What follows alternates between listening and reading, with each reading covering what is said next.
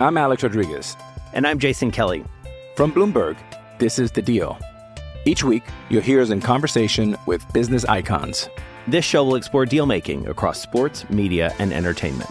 That is a harsh lesson in business. Sports is not as simple as bringing a bunch of big names together. I didn't want to do another stomp you out speech. It opened up so many more doors. The show is called The Deal. Listen to The Deal. Listen to The Deal on Spotify. Hello, ladies and gentlemen, boys and girls, college football fans across the nation and around the world. This is Tim May with the Tim May Podcast. In this COVID-19 environment, we continue to hunker down. Of course, as always, I'm welcoming in my trusty sidekick, Boston Ward. Hello, Boston. How can I be a sidekick and a Boston? That doesn't add up. You're the boss here. This is your show. Yeah. Okay. Well, Boss Tim May and Austin Ward. Hello, ladies and gentlemen. I should start all over, right? But that was just sort of a shout out to a couple of guys who commented about that last week. I just figured I'd just call you Boston from now on and act like you don't have another name. But I digress. You know, interesting times continue as we head into the first week of August here, Boston. I mean, it's kind of crazy. We don't know what's going on, you know, in terms of where is there going to be a season, et cetera. And so we're going to talk about that a little bit when I come back with you on our second segment. But, you know, before that, I've got a conversation with Nina Day, wife of Ohio State head coach Ryan Day. I had her on a year ago when she became the first lady of college football in the state of Ohio. And mainly the reason I had her on back then, is talk a little bit about Ryan, but also to talk about that new Christina and Ryan Day Fund, which in association with Nationwide Children's Hospital, which is trying to help in dealing with mental or childhood and adolescent mental problems, mental illness, mental challenges, et cetera. And so I have her address that a little bit, and I will not warn people, but I will caution people that we were doing a hookup. She was with her kids over on a short respite over in New Hampshire.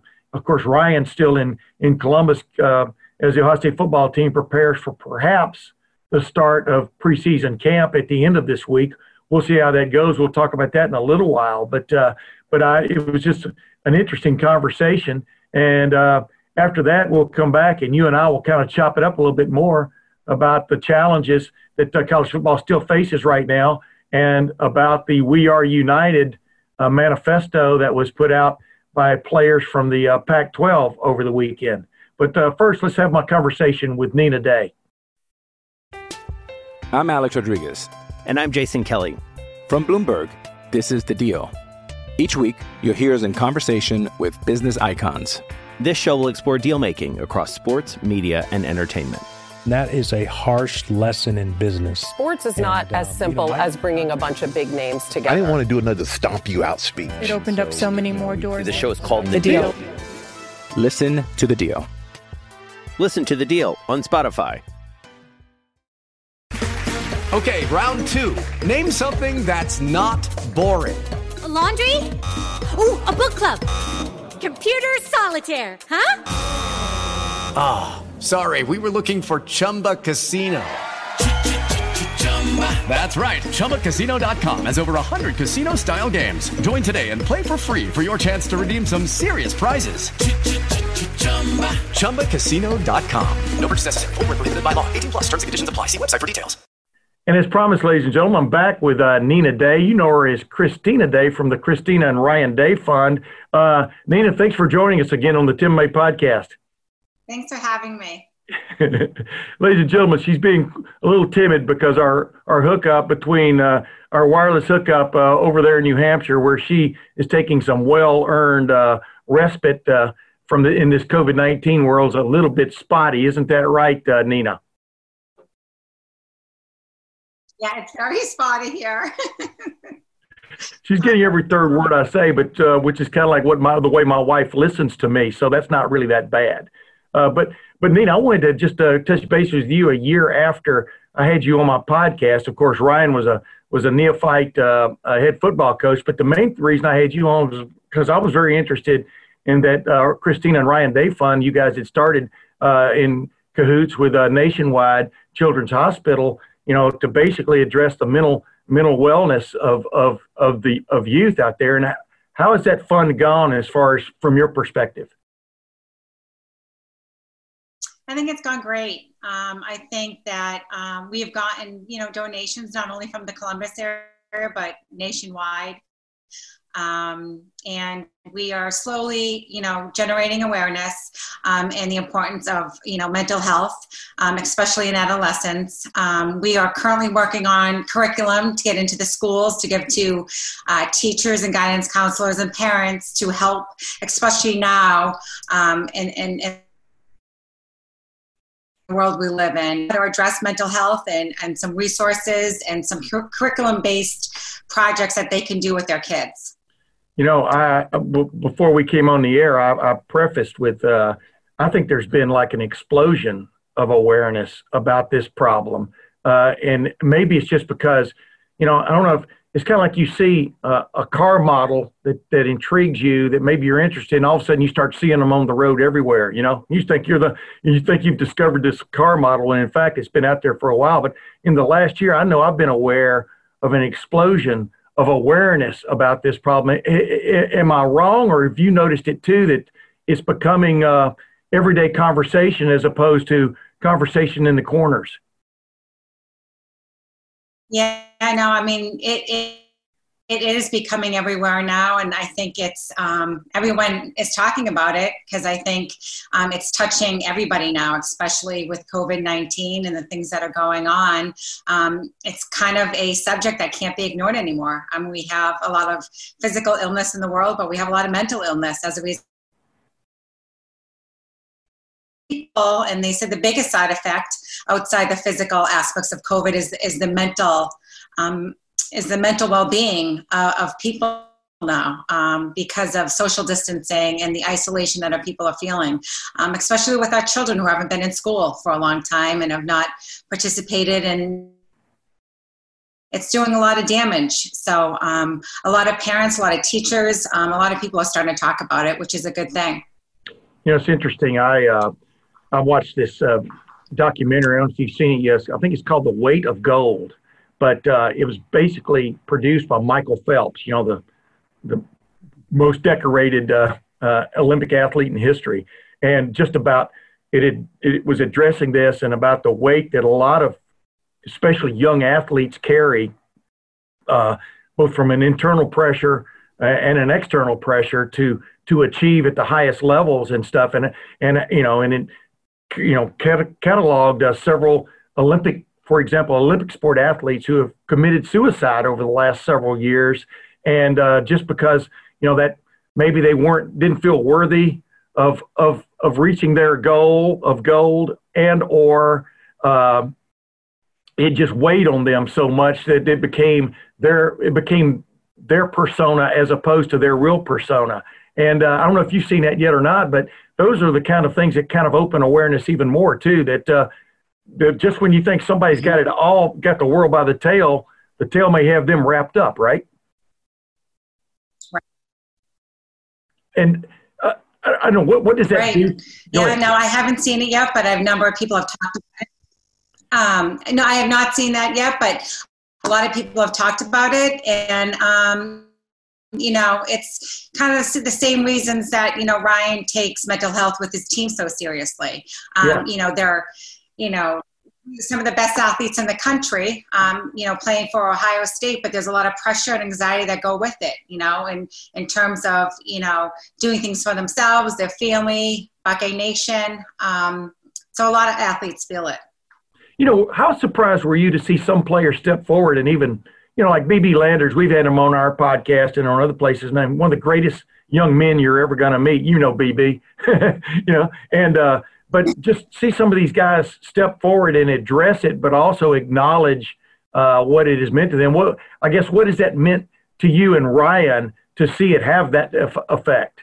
It makes us proud, and it makes us, it helps us, because when you see, football players and football coaches and people like that, even Michael Phelps talking about mental illness, mental issues, it helps these younger kids be able to talk alone, that a lot of people feel it. And it doesn't, they're not different from feeling that way. So, we were very proud, and we think it's great when people open up about it, because it definitely helps our cause and helps the awareness, and it definitely helps children hear it from us. Yeah, but you've been around athletics all your life. You were an athlete. Maybe you're still an athlete. I probably put that in the wrong nomenclature there. But the bottom line is, it is tough for a robust young man or young woman to admit they have demons, right? I mean, or at least they're dealing with demons, right? And right. That to me is what has been the biggest thing here, to make it just like a knee injury or a knee strain or something like that. And Ryan, how long do you think it took Ryan to feel like he had that confidence of his players that they could step forward with this? Or do you think that's still a work in progress? Did you ask how comfortable he feels with it? Yeah. Yeah. It was kind of funny because we grew up not talking about it. Something that we dealt with, privately. We didn't really talk to our families about mental health or anything like that. And then, decided that it's something that we need to talk about. We're raising our kids much differently, where we talk to them about it a lot. And so I think when he became the head coach, and we really wanted to do something that we felt passionate about and strong about, and mental health, was definitely something we kept going back to. And, we thought, well, it's kind of an area where a lot of people are not really willing to talk about it yet, but we just thought, given, his position now and his platform, that it was a good opportunity to do. And, we're glad we did it. I think we're opening up a lot about it. I know a lot of his players are becoming more comfortable talking about it. Our children, their friends. So it's something that, it's not going to happen overnight, but I think more and more people are becoming comfortable. And, I know Ryan is very passionate about it now. But it took a while. I mean, he's 40 years old, and I think in just the last couple of years, he felt comfortable talking about it. Yeah. And that's what I was getting to, is how do you get players in to feel comfortable to talk about something like that, so that they don't think it's an X or a check mark on their evaluation sheet. You know what I mean? That's the real hurdle, isn't it? Right. Yeah. What's it been like to be the first lady of football in the state of Ohio now for a year? And what is the best advice maybe a Shelley Meyer gave you, or someone like that, of how to handle going from, I'm not saying you were ever in the background, but going from over here to being the center of the universe when it comes to football coaches' wives in the state of Ohio. What's been the biggest eye opener for you? Well, it was much different before COVID hit. Yeah. Because the last 6 months we've been in isolation, so kind of life went back to normal a little bit. But during the season, it was pretty intense. It's not something, but it's been great because Buckeye Nation is really, really great and so supportive. But Shelley did sit me down before the season started a year ago, and just basically told me just be myself and kind of stay true to who I am and don't try to be anybody else. And I took that to heart, and I think that's what I've done the first year. But like Ryan and I say, this is only his second season, but, we're in such unprecedented waters. Even if coaches that have been coaching 40 years really have no idea what's going to happen this season or how to handle a lot of these new things. So it's been, a juggling act for him, especially because, you're talking about becoming a football coach, but dealing with, a pandemic too. So it's kind of, got a lot of balls in the air right now. I was gonna say I can't even imagine. It's like it's crazy in so many respects in that regard. But it's almost like I told Gene Smith a few weeks ago. You ought to be saving up stuff to write a book about how to handle a pandemic. as an athletic director, and I'm sure Ryan as a football coach and stuff.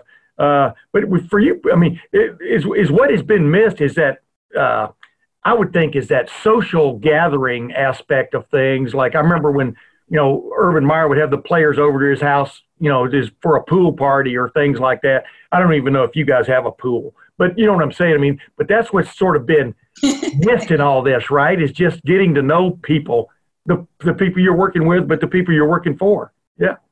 Go ahead. I mean, how much did you miss that I aspect? miss the other wives. Yeah. I miss their children. Yeah. Yeah. We didn't have our spring game, and we didn't have our recruiting dinners in the spring, and we just had to cancel our dinner with the wives and at Muirfield that we do every year, and just because we got to play it safe and kind of socially distance. So it's kind of been isolating. So there's a lot of things that we're missing right now, and things are kind of not back to normal. And so, but we're doing everything we can to make sure, we have a season and everybody stays healthy. I got you. Real quick, before I let you go, I know what the lowest moment of last season football-wise was. We all know it was when the touchdown was taken off the board. I'm just joking. It was the loss to Clemson, but the touchdown being taken off the board after that strip by Jeffrey Okudah and returned by Jordan Fuller, which flipped that game. That said, what was the highest moment? What was the coolest moment that you remember sitting in the stands going, yeah, this is what I envisioned being the wife of the head coach of Ohio State football. This is what I envisioned it being all about. Probably, at the Big Ten championship when I looked up and saw Ryan, hold up the trophy, and my daughter was peeking on one side of him, and my son was on the other side of my other little daughter's head. And I just looked up and I saw, my kids and him with the trophy and the confetti, and I thought, this is really cool. Yeah. Oh, yeah, really cool. Absolutely. Hey, Nina, thanks for coming on with us again today. I mean, I know this is a kind of a tough hookup between us and where you guys, you've got your family over there in New Hampshire. Of course, Ryan's back in Columbus. I think he's sitting around with his fingers crossed like this, right? I mean, hoping things are going to come out. But, I mean, he's as cautious as anybody. You don't want to do stupid stuff right now just for the sake of football or whatever, or even family, right? But I really appreciate you coming on with us. I mean, you guys, how close to normal are you feeling right now, at least being on vacation back in your home state? We're really kind of, playing it safe. We're very, very, we just want to keep everybody healthy because, heaven forbid someone got sick in our family, and, the season means a lot to Ryan. He really wants to play. He wants to keep his players safe. So, even my son didn't play baseball this summer, which really, was with his friends that really, kind of made him sad. So, but we're doing everything we can to have a season. So, but being in New Hampshire and looking over the ocean is not the worst thing in the world. So I can't complain. Yeah, well, keep your head down. That hurricane may be headed y'all's way any moment now coming up the East Coast, right? Yeah, I just keep getting alerts on my phone thinking, should I bring in the furniture? Hey, look at this one last thing. How proud are the people back there? Ryan's not going to talk about it, but how proud are the people back there in y'all's home state, especially your hometown? How proud are they of Ryan and where you guys have gotten to? I mean, the state is so proud. I mean, we moved into a new home in May, and our neighbor had a huge Buckeye flag hanging from his porch to welcome us. We go out boating, and there's Buckeye flags hanging, and we just, we're walking around. There's people with Buckeye shirts on. So we got New Hampshire in scarlet and gray. So they're very proud, and it's really cool to see.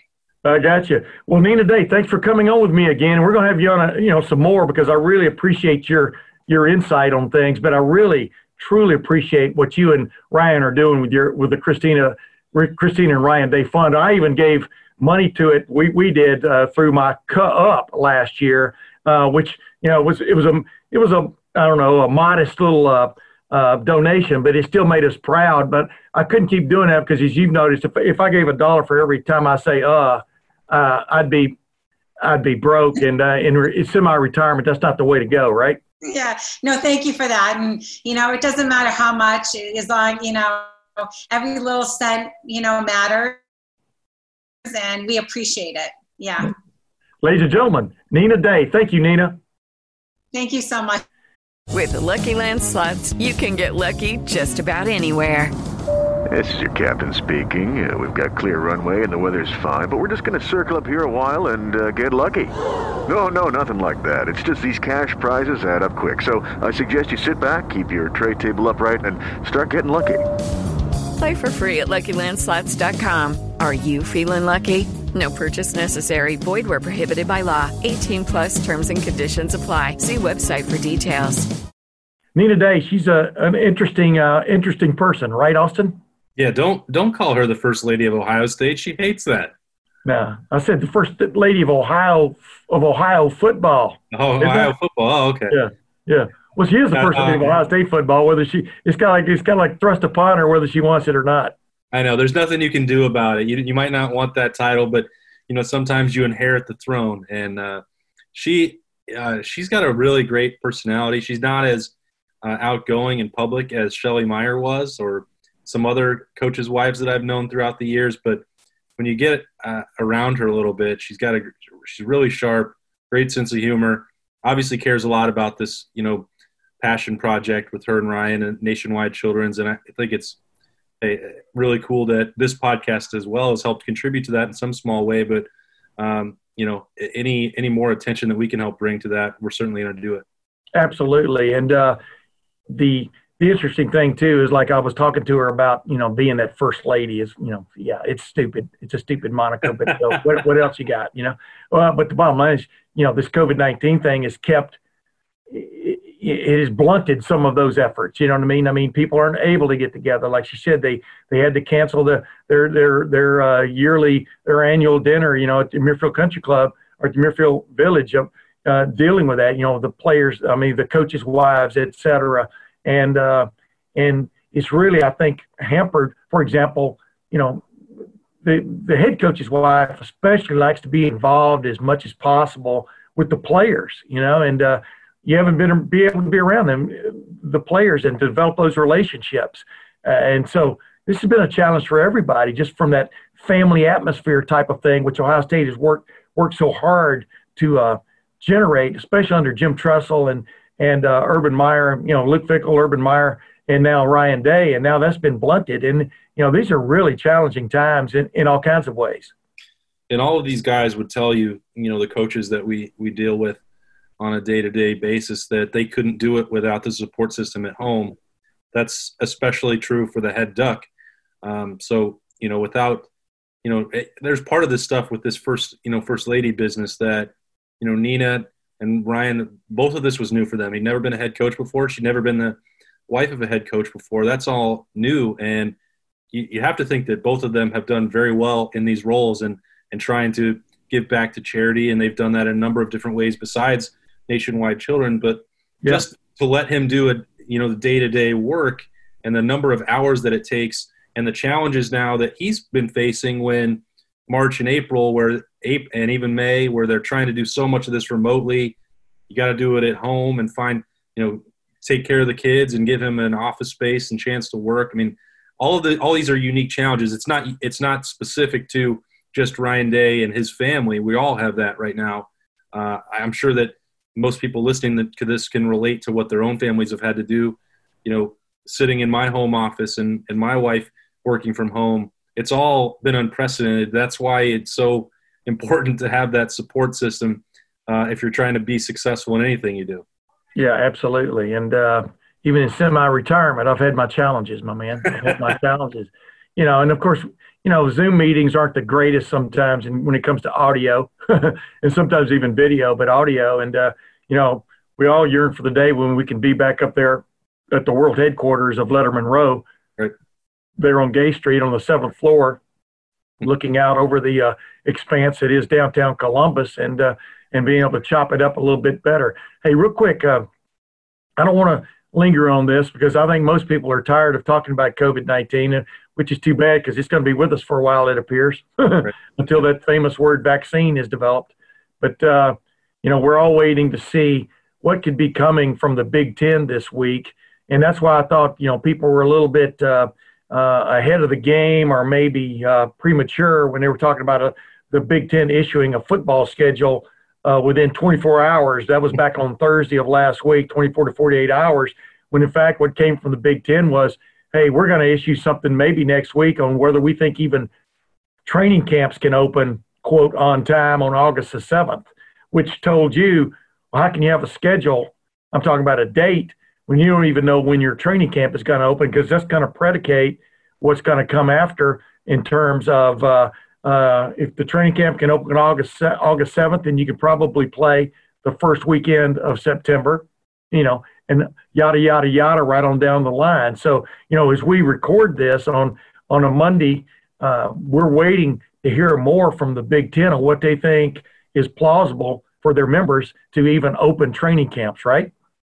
Yeah, and there's so many moving parts here. And as you said, there were people that thought that the Big Ten would put out a schedule even the week before last Friday, and that's just none of it was realistic because of Michigan State and Rutgers were both going into a full team quarantine right then. So even if there were ideas that Ohio State was willing and able to play on September 5th and play in week 1, and maybe that will still end up happening, two members of their own division probably won't be able to play in week 1 or 2 because they're going to want the time back from the ramp up. Right. To go into training camp. They don't want to be 2 weeks behind everybody else. So that's just one new hurdle that was thrown into this equation. And I think it's also, you're looking at that quarantine that still goes through Friday for Michigan State and Rutgers. So I think that's why it's in the back of Kevin Warren's mind and his, emerging infectious disease task force that is it really going to be safe for them if they couldn't get through these non-contact practices to have full practices, full training camp starting on Friday. There have been a lot of success stories in the Big Ten and across the country with eliminating or mitigating positive tests, a lot of them. There's been progress made to actually play football. I think that you look at some of these schools that had a huge numbers of tests and then bring them down to 0. That's great, but that's been in a relative bubble. The next step for Ohio State on Friday, if they go out and practice, and then the students come back in a couple weeks. So they're hitting each other again, like real football. We still don't know how that all will play out when they're in close quarters. Then add in students returning to campus if, in fact, that's what winds up happening on campus in Columbus. These are all things that have to be considered. So the number of tests, how often you need to test, how long to quarantine. The Big Ten has been trying to work all these answers out before they can say definitively go ahead and go do this on Friday. I think they will, because I'm not sure that they're prepared to pull the plug entirely on the season, which is what you'd be doing if you said you can't go report to training camp on Friday, in my mind. Right, but the interesting thing is now it brings the question, like you just pointed out, it brings the question, would a conference be willing to go on and try to play a schedule without 1 or 2 or 4 of its members? I think, that could be on the table as this thing goes on the next couple of weeks. Hey, join us when you can. Jump on the tail end, But I really, like I said, I do believe there's going to be some football played in college this year. We'll see how much is involved. But, this is the interesting thing is I was talking with people over the weekend, about the challenges that football in particular faces. One of which is like Ohio State. The way I understand it, Ohio State has the capability of giving a young man a test, and maybe by the end of the day or early the next day having the result of it. Whereas I'm under the impression that, for example, Michigan State doesn't have that capability. It's like a 2 to 4 day wait. For example, that's an example, which means you're not dealing apples and apples there. Like if you were testing on a Thursday before a game, well, what good would a test be on a Thursday before a game if you can't get the test result back before, let's say, Friday, before you jump on an airplane and or before you go to the team hotel before a game, if in fact they do that this year. So there are all these apples and oranges that you're kind of dealing with even within the conference. And then the other interesting thing that was brought up, I was talking to a couple of guys about football in particular, the interesting about the actual contact of the game. You know, I think it's almost universal agreement that the tackling aspect of it, the running into guys on a momentary basis and then boom, the play breaks up. That's not the biggest challenge in football. What is the biggest challenge as far as that atmosphere or that climate that could be the real problem? Well, an offensive exactly. line, they're going to be breathing on each other for 5 to 10 seconds minimum every play. It's the big guys, the hog mollies. You know, they're like I had Jack Newhart on my podcast last week, and I was trying to get him to address, you know, some of those kind of challenges. But that's where football is different from baseball and any other sport, because you put wide receivers out against cornerbacks, they're 3 or 4 yards from each other, you know, and they're away from the group. And the quarterback, you know, who doesn't line up in the shotgun every play now almost? Well, like Ohio State occasionally takes under center now. So we saw that development last year. But yeah, the bottom line is the big boys, and that's what makes it football, you know, as opposed to, as I call parking lot, tailgate, throw around. What makes it football is the big guys. And like I said to this one guy, I said, well, couldn't they develop some kind of like big partition that just drops down, you know, from the middle of the field and drops down between the lines and pulls up, you know, like a start of a motocross race, you know, motorcycle race, you know, pulls up and boom, they go at it, you know. Yeah. Coming out of the chutes at the rodeo. Exactly. But, of course, he laughed as I meant that in jest. And so that's what makes football different from every other sport. I mean, even in hockey, they're just hitting each other every now and then, you know. And we watched the Blue Jackets play Toronto over the weekend, and you could see those guys were sitting side by side on the benches and stuff. They feel like they've got it under control. We'll see if they do. They do have a pristine situation so far in terms of negative tests, correct? Yep. So they're sort of making it happen. But we'll see as that tournament goes along, how it goes. I think college football is very interested to see how these NFL camps are going to, which are starting this week, how they're going to go. You know, what is going to be the transmission factor there? What are going to be the positive test factor there? That will definitely give them an idea of what they're facing down the road in August.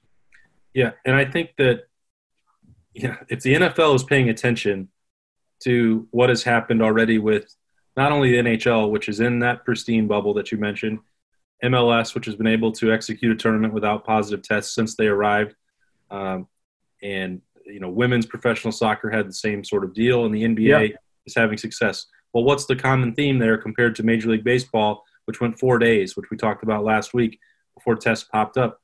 It's the bubble. All right. And I understand that there are huge logistical challenges because football rosters are bigger, college and NFL. They're both much larger. You need more people to travel. It would be hard to find 1 or 2 locations to house 16 NFL teams. I get all that, but if they don't have some sort of bubble in place, whether that's just within, you know, if the Cleveland Browns are staying in the facility in a nearby hotel and don't go anywhere else until they play the Bengals, I mean, you have to have something like that in place. Yeah. And I know that that's hard for people to give up that time. That's why the opt-out is available to them if they don't, you know, want to cash in or if they feel it's too risky. And again, that's not going to be perfect to compare to college football because of something that, you know, also happened over the weekend in the Pac-12 where they're not being compensated and they're taking risk for other people to profit. And I understand all that too. But as we get closer and closer to this date, whether that's Wednesday to decide training camp, whether they kick it a month down the road to start in late September like the Pac-12 and the SEC, this challenge is not going to go away. And I just don't know how it's solved. By the way, you kind of dipped your toe into the water where I wanted to go next. I mean, the stream I wanted to go to next, which is the Pac-12 players, over 100 or so players signed or a part of this We Are United. I call it sort of like a manifesto in the sense of laying down some demands, either this or that, you know. either this or we walk or we don't walk, we don't play, which came out over the weekend through the Players Tribune. I don't know the demands part. What just jumped out at you? And I'll come back after you give me. I'll give you first dibs on it. But what just jumped out to you as far as being plausible and implausible?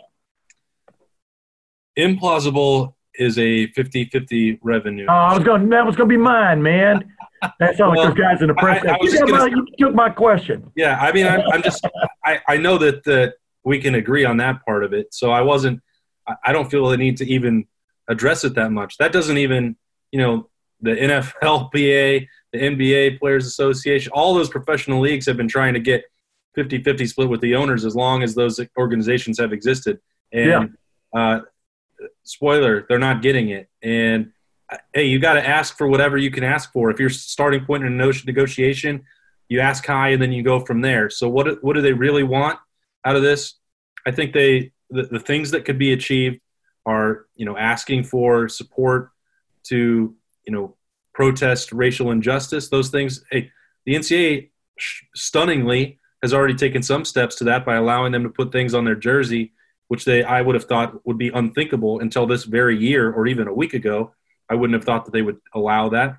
And then you have a number of things where you go down the list trying to guarantee, the safety and COVID protocol for these players and guaranteeing scholarships and maybe offering them, 4 or 5, 6 years of medical assistance after their careers are over. That stuff is all doable. Yeah. Now the schools the reason that they would fight so hard to maintain that big piece of the pie is because they're going to have to pay for that. Correct. Down the road. So they need that money, and it's not all going all straight in the pocket of Larry Scott. I mean, those ADs are going to have to help fund those, the doctor's bills down the road if that's what it comes to, and that's why you need to protect the revenue as much as possible. Sharing some, absolutely. I think that should happen. It's overdue. Yeah, I agree with that 100%. But I agree with that 100%. But the 50%, I'm just trying to be funny there. It's just like, pie in the sky. Yeah, as you well know, I had Pat Chun, the athletic director of Washington State, on here a couple of weeks ago on my podcast. And you talk about apples and oranges. That's Washington State's athletic department budgeting, revenue generating situation compared to like an Ohio State. It's apples and oranges. Number one, their stadium, is a third the size of Ohio Stadium, for example. The Pac-12 television revenue is nowhere near what the Big Ten is. And my point is, the Washington State, for example, is one of those schools that it needs the help from the university, from the general fund, from the student activity fee aspect of things to maintain a Division 1A or FBS, however you want to designate it, athletic department and budgeting. And so to compare, I'm trying to even think of a school in the Pac-12 that's really even close to like an Ohio State or a Texas or an Alabama in terms of revenue generation. I'm pretty sure USC is not even there. Private school, et cetera, but it's not the same, and so the 50-50 thing was just like, the thing you wonder about when you read something like that was there were some demands there that I totally agree with. I think if you suffer an injury playing college football and it goes with you through life, you should receive some type of medical and or aid assistance throughout your life as long as you're dealing with that, because you put it on the line for good old you. Okay. And so that to me is a no-brainer. I don't know why that's never been the case. But there are some places that don't take care of you. As far as 6 years to get your degree, Ohio State has been after bringing guys back and helping them and are paying for their schooling to finally get their degree for a long time. But that's not the way it is everywhere. I understand that, but it's kind of like you're kind of like looking at things from your vantage point of a team you've been covering, and you realize some of these other schools aren't the same, right? Yeah. They really kind of don't care. And they don't necessarily have the financial means to take care of things like that. But Ohio State, with its huge alumni base, but also the people willing to give to all kinds of causes when it comes to Ohio State athletics, et cetera. They're able to afford such luxuries if in fact that's the case. But that's a no-brainer to me that if the one thing you should get out of your college experience as a football player who was brought there to help them win games is a degree.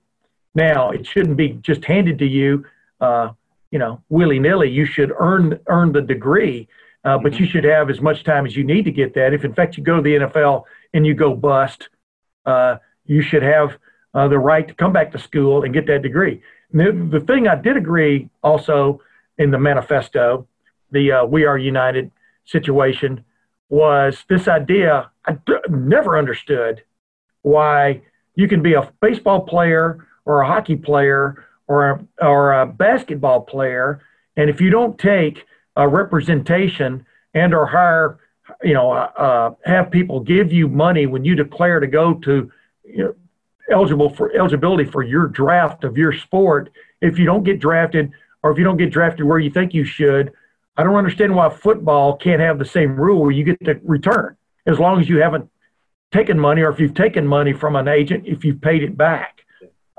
That's the part I never have understood. No one's been able to explain that to me. Explain it to me, Boston. Yeah, I don't know why. I mean, they're casting these players out who, take their shot. You're painted. Yeah. I don't know why you wouldn't welcome them back. And I think it's the strangest part about that, Tim, that is hard to wrap your mind around is how, every other sport has made progress on that front.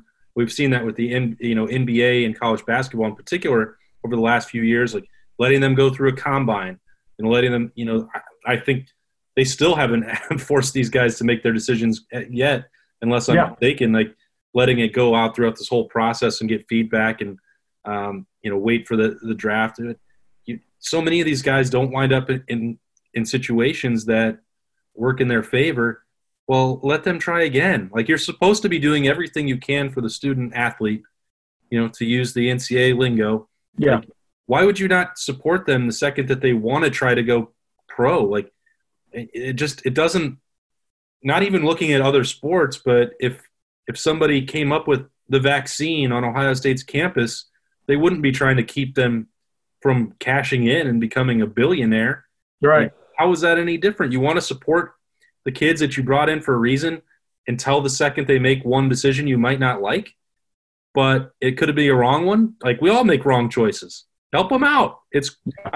I'm with you. I don't understand why that doesn't exist, especially when, I've covered, college baseball was a much bigger deal in the SEC, and, you could go a full year, weighing your options and deciding what to do. Don't sign your contract. And the NCAA is just such a bizarre organization. And this comes to that people are increasingly saying, well, will schools like Ohio State and the top Power 5 and Texas and Alabama, will they finally break free? I mean, they don't want to start their own organization because it would just be exactly like the NCAA. You've finally come around. You've come around to my way of thinking. That's what I was talking about. I was on a national show several months ago, and they were talking about, well, this is going to take the Power 5 and make it. Yeah, and I go, well, you still got to have an organization. You still got to have rules. It can't be the wild, wild west. That's what, that's off on another tangent. But you agree, right? I mean, the NFL's got rules. It's a professional league where you get paid to play, but they still have rules on how much, what you can do, et cetera. So it's, you're right. I mean, this is just an interesting time because so many more people have a mouthpiece now. And by the way, the other thing I liked about the manifesto was the idea that no one could govern whether players could talk to the media, et cetera. I like that part of it, didn't you? You know what I mean? These rules about bring that on, please. Yeah, I'd have 20 players right here on my podcast right now. We'd be talking about the manifesto, but instead we're waiting to see if, in fact, there is a response or reaction from Big Ten players about what they just saw over the weekend. Right. And so that's where this could really go and really, really explode, really, if you get right down to it, because if all of a sudden it's September 5th and it's Team A versus Team B, and the key players on Team A and Team B aren't playing not because of COVID, but because of demands, that's going to be an interesting day in collegiate athletic sports history. And I think, this is an interesting time in all of, college athletics history, but it's, I think, the tipping point where the players have finally realized the power that they have. There have been a number of proponents over the year. I'm not breaking new ground, but, national columnists or whoever that say, well, if they want to change, then the guys should have sat out for the Final Four one year. If they wanted more piece of the pie, then they should skip the college football playoff. And that stuff's really easy to say, and it's always been much harder for players to take that step. But the one thing they've been granted here by this unprecedented situation, and when they realize that with the Black Lives Matter protests, how impactful their words can be, they have finally had a platform and an opportunity to kind of coalesce at just the right time, where they recognize now finally the power that they can have and the ability. There's actual, college football wants to be played. Schools want to make their money, and they're going to be more desperate for it than they have ever been. There won't be a long line of people willing to take their spots. They're a month away from the start of the season. Every other sport is on the line if football's not played, and college football players have realized that, and they're speaking up, and they're speaking their mind, and they're taking a stand.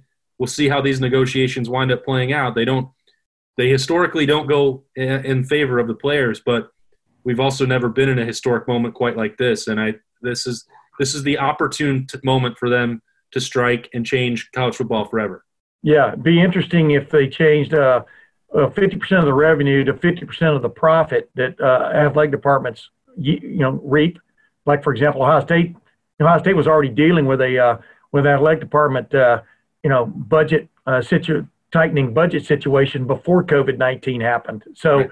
You're going to share what among 750, 800 athletes, $1 million or something. Well, okay, if that's what you want, but the 50% of the money coming in the door is not the right way of looking at things. Any business has to make a profit before it pays its employees. Now, the employees' work that they do is part of generating that revenue. I understand that. I'm not, but a college scholarship is worth a hell of a lot of money. Number one, if you just take that into consideration, they're already getting stipends that they weren't getting 5, 10, 15 years ago, et cetera. Meals have been relaxed in terms of who can eat, et cetera. Right on down the line, there have been progression. There's been progression along that front, but like you and I both agree, there should also be more progression on the players sharing more in the profits that are made from the fruits of their labor, et cetera. And when college coaches contracts have just gone out of sight in a lot of places, not everywhere, but a lot of places, and even athletic department officials, just how much athletic departments have grown in terms of, assistant athletic directors and things like that over the last 20 years is crazy. I mean, in terms of the number of people involved, but yet they're all doing jobs, so where do you start figuring out where the largesse really is and start hacking away? It's easy to point to the head coach making $7 million a year, but he may get fired at the end of this year if he doesn't produce.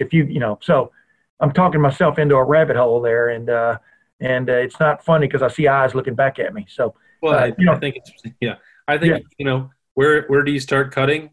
Did Clemson need a slide in the facility and putt-putt course for players? Well, why was all that stuff put in? It was put in to attract players, to make it more attractive. And then the manifesto, the players say, we don't, they're basically saying you don't need all that, Yeah. You just, I don't think they care about that. Like, I don't either. If you're 17 and 18 and you come in on a visit, it probably catches your eye. But then you don't realize maybe at that time that when you're 19, 20, and then 21, the stuff that you might want to do with your free time is probably not related to being in that facility. Yeah. And that's great for the coaching staff and those programs if they can keep them there as often as possible to do the work beyond the 20 hours that is necessary to really be a championship team. I understand all of that, and I understand why the coaches want it, and I understand why the athletic departments are spending that money, because they have to balance the books and keep from paying the players in the first place. But that's a good point.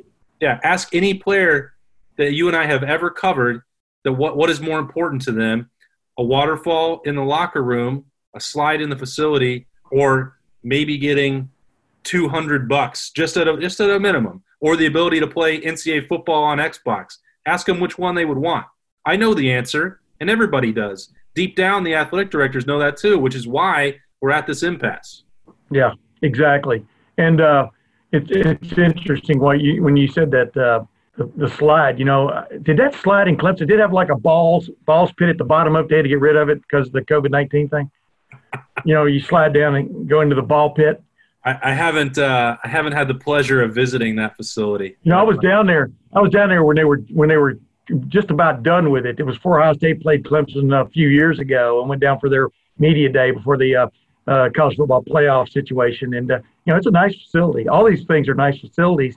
But the other aspect where we go, if you give in to what the players want, now in essence, are they going to be, in essence, instead of signing a national letter of intent, signing a contract? Right. But then when you sign a contract, you're working for somebody, and that person has the right. You would think there's no such thing as not being able to fire somebody. You might have a union, you might have to go through the union, but now do they want to put that in jeopardy?